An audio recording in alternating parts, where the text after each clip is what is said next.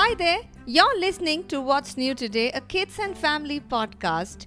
I'm Sangeeta, your host from India, and in every episode, I'm joined by a curious child from anywhere in the world, and together we talk about interesting news stories from the real world around us.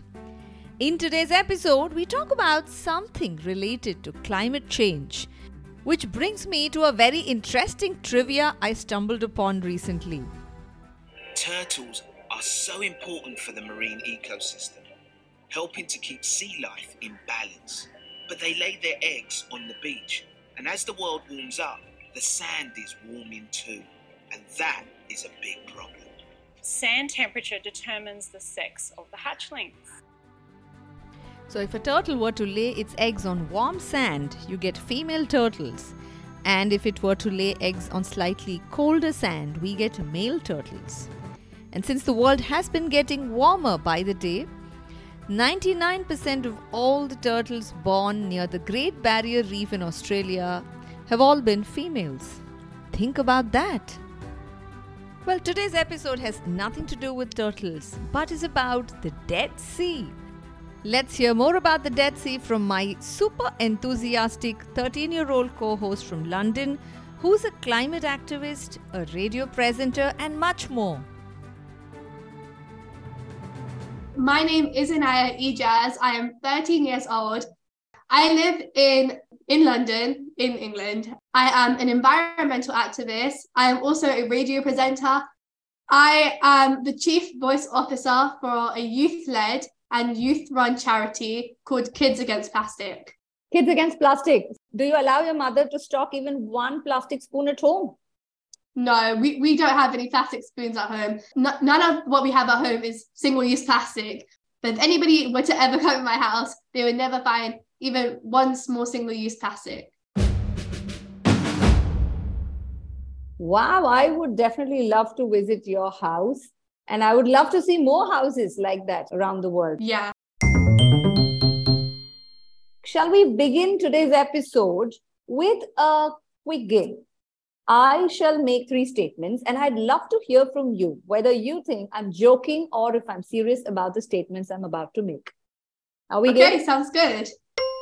The first statement is, the Dead Sea is called the Dead Sea because some people think there are friendly ghosts floating around it. I think that this one is false. I don't think it's true. It's a little bit of a weird thought to have. I'm mighty sure it would be super weird if you did jump into the Dead Sea and found ghosts floating around you. It would be like being in the Great Hall of Hogwarts School. I love Harry Potter. Yeah, you see all those nearly headless Nick Nearly Headless Nick, my favorite character. who would be floating around, the ghost. It would be something like that if you did manage to jump into the Dead Sea and you did find a ghost floating there. But no, I was joking about it. The reason why the Dead Sea is called the Dead Sea is because there's so much salt in the Dead Sea that it doesn't allow any fish or plant to grow in it. All you could find is some microscopic bacteria in it. So that's why they call the Dead Sea the Dead Sea. So statement number 2, people jump into the Dead Sea because it can heal some skin ailments in them. Am I serious or am I joking? I think that you're serious about this one, only because I do know a lot about the Dead Sea and I know that it contains a lot of, I suppose, minerals that are really good for the human body. So yeah, I think that's true. Yeah, I was serious about it. Another interesting trivia related to this is that if you've heard of the Egyptian queen Cleopatra, she is supposed to have used all the minerals from the Dead Sea, and she herself used to go for a swim in the Dead Sea to keep her skin glowing. Yeah, and also they use the minerals and all the vitamins from the Dead Sea to help with the process of mummification as well. So yeah, in the Egyptian era, the Dead Sea was a really, really important part. Yep. And to this day it is, although we don't mummify people, I'm guessing, with the minerals on the Dead Sea. And statement number 3, if you jump from a boat in the middle of the Dead Sea, you won't go down, but will stay afloat. Am I serious or joking? I think that you will stay afloat only because I think that due to the amount of salt in the sea. That's right. I was totally serious about it because I've seen some brilliant photographs of people who are floating in the Dead Sea and they're merely reading the newspaper or holding a book. It's so relaxing just to see the photographs of people floating in the Dead Sea reading a book. Sounds like a good idea. Actually, yeah, this summer you could be doing that, Inaya. You never know. The Dead Sea is actually situated between Jordan and Israel, I think. So I suppose going to visit the Dead Sea, it will be a really amazing vacation to have. So every time we speak about problems with the environment, we usually speak about forests getting chopped or some wildlife species going extinct or floods and droughts and extreme weather events. But today we speak of something else altogether, about an entire sea drying up super fast, and that's the Dead Sea. Unfortunately, every year, the Dead Sea is rapidly dropping by about 4 feet. And from this century to last century, there's been a 15% decrease in water levels than it was a century ago. So that is really, really bad. So the Dead Sea's main source of water is what's called the Jordanian River. Now, what Israel and Jordan, the two countries through which the Jordanian River flows into the Dead Sea, have been taking most of the fresh water from the Jordanian River for their own internal consumption or agriculture. So you've cut off any hope for fresh water to flow into Dead Sea. Have you seen any pictures of all those parts of the Dead Sea that now have been lost? Yeah, it looks a bit like an abandoned area. Now there's nothing there anymore. And it's really, really sad to see this kind of sight. There is unfortunately quite a bit of litter that's there as well. You know, one of the pictures that I saw had like this abandoned barbecue bench and some beach chairs. And I believe that a lot of people don't go to those abandoned places because they have sinkholes. Which brings us to the last question. We've both been speaking about how the Dead Sea is dropping. Is anyone doing anything to stop any of this? So far not much has been going on to help save our Dead Sea. And that really needs to change because I'm sure that you and I and everybody else listening probably just want to do something to help revive and replenish our Dead Sea. But speaking about something that you and I can do, I'd love to hear more about what you and your friends are doing about this Kids Against Plastic. So our aim is to spread awareness and take action. I really want people to go away and, have a think about what's going on in the planet. After that, I want them to start off small. And small actions can be anything. Like we spoke about right at the beginning, single-use plastic is really bad for the environment. So even small things like getting rid of all the plastic forks in your house or not buying any more plastic bags from the shop whenever you go. Small things like that, the perfect way to start. So I really do want people to go away from this podcast and think about the first small steps that they can do to help protect our environment. If you had a superpower by which you can get people to do anything that you want them to do, but you can only use that superpower for one thing, what would you use it for? Oh, that is a really creative question. I would have to say no littering. If nobody litters, again, just not littering is so easy. Just hang on to that packet of crisps that you have and wait till you get home and throw it in the bin there. Awesome. So let's move to the next interesting part of this episode. Quiz time. Let's see how well you have listened.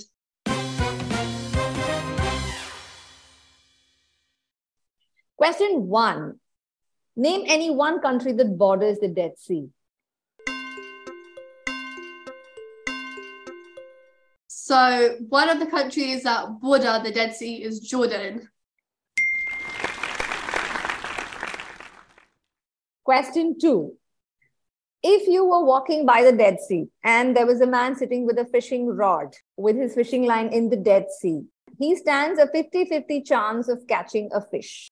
Is this correct or wrong? That is wrong. I think it's because in the Dead Sea, because of the amount of salt, it's really hard for any animals to live there because of how salty the sea is. So yeah, I think that it's much lower than a 50% chance of catching a fish. It's a 0. Yeah.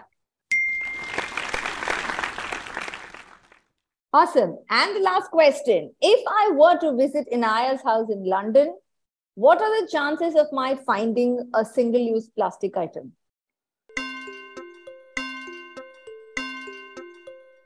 You definitely have a 0% of finding any piece of single-use plastic in my house.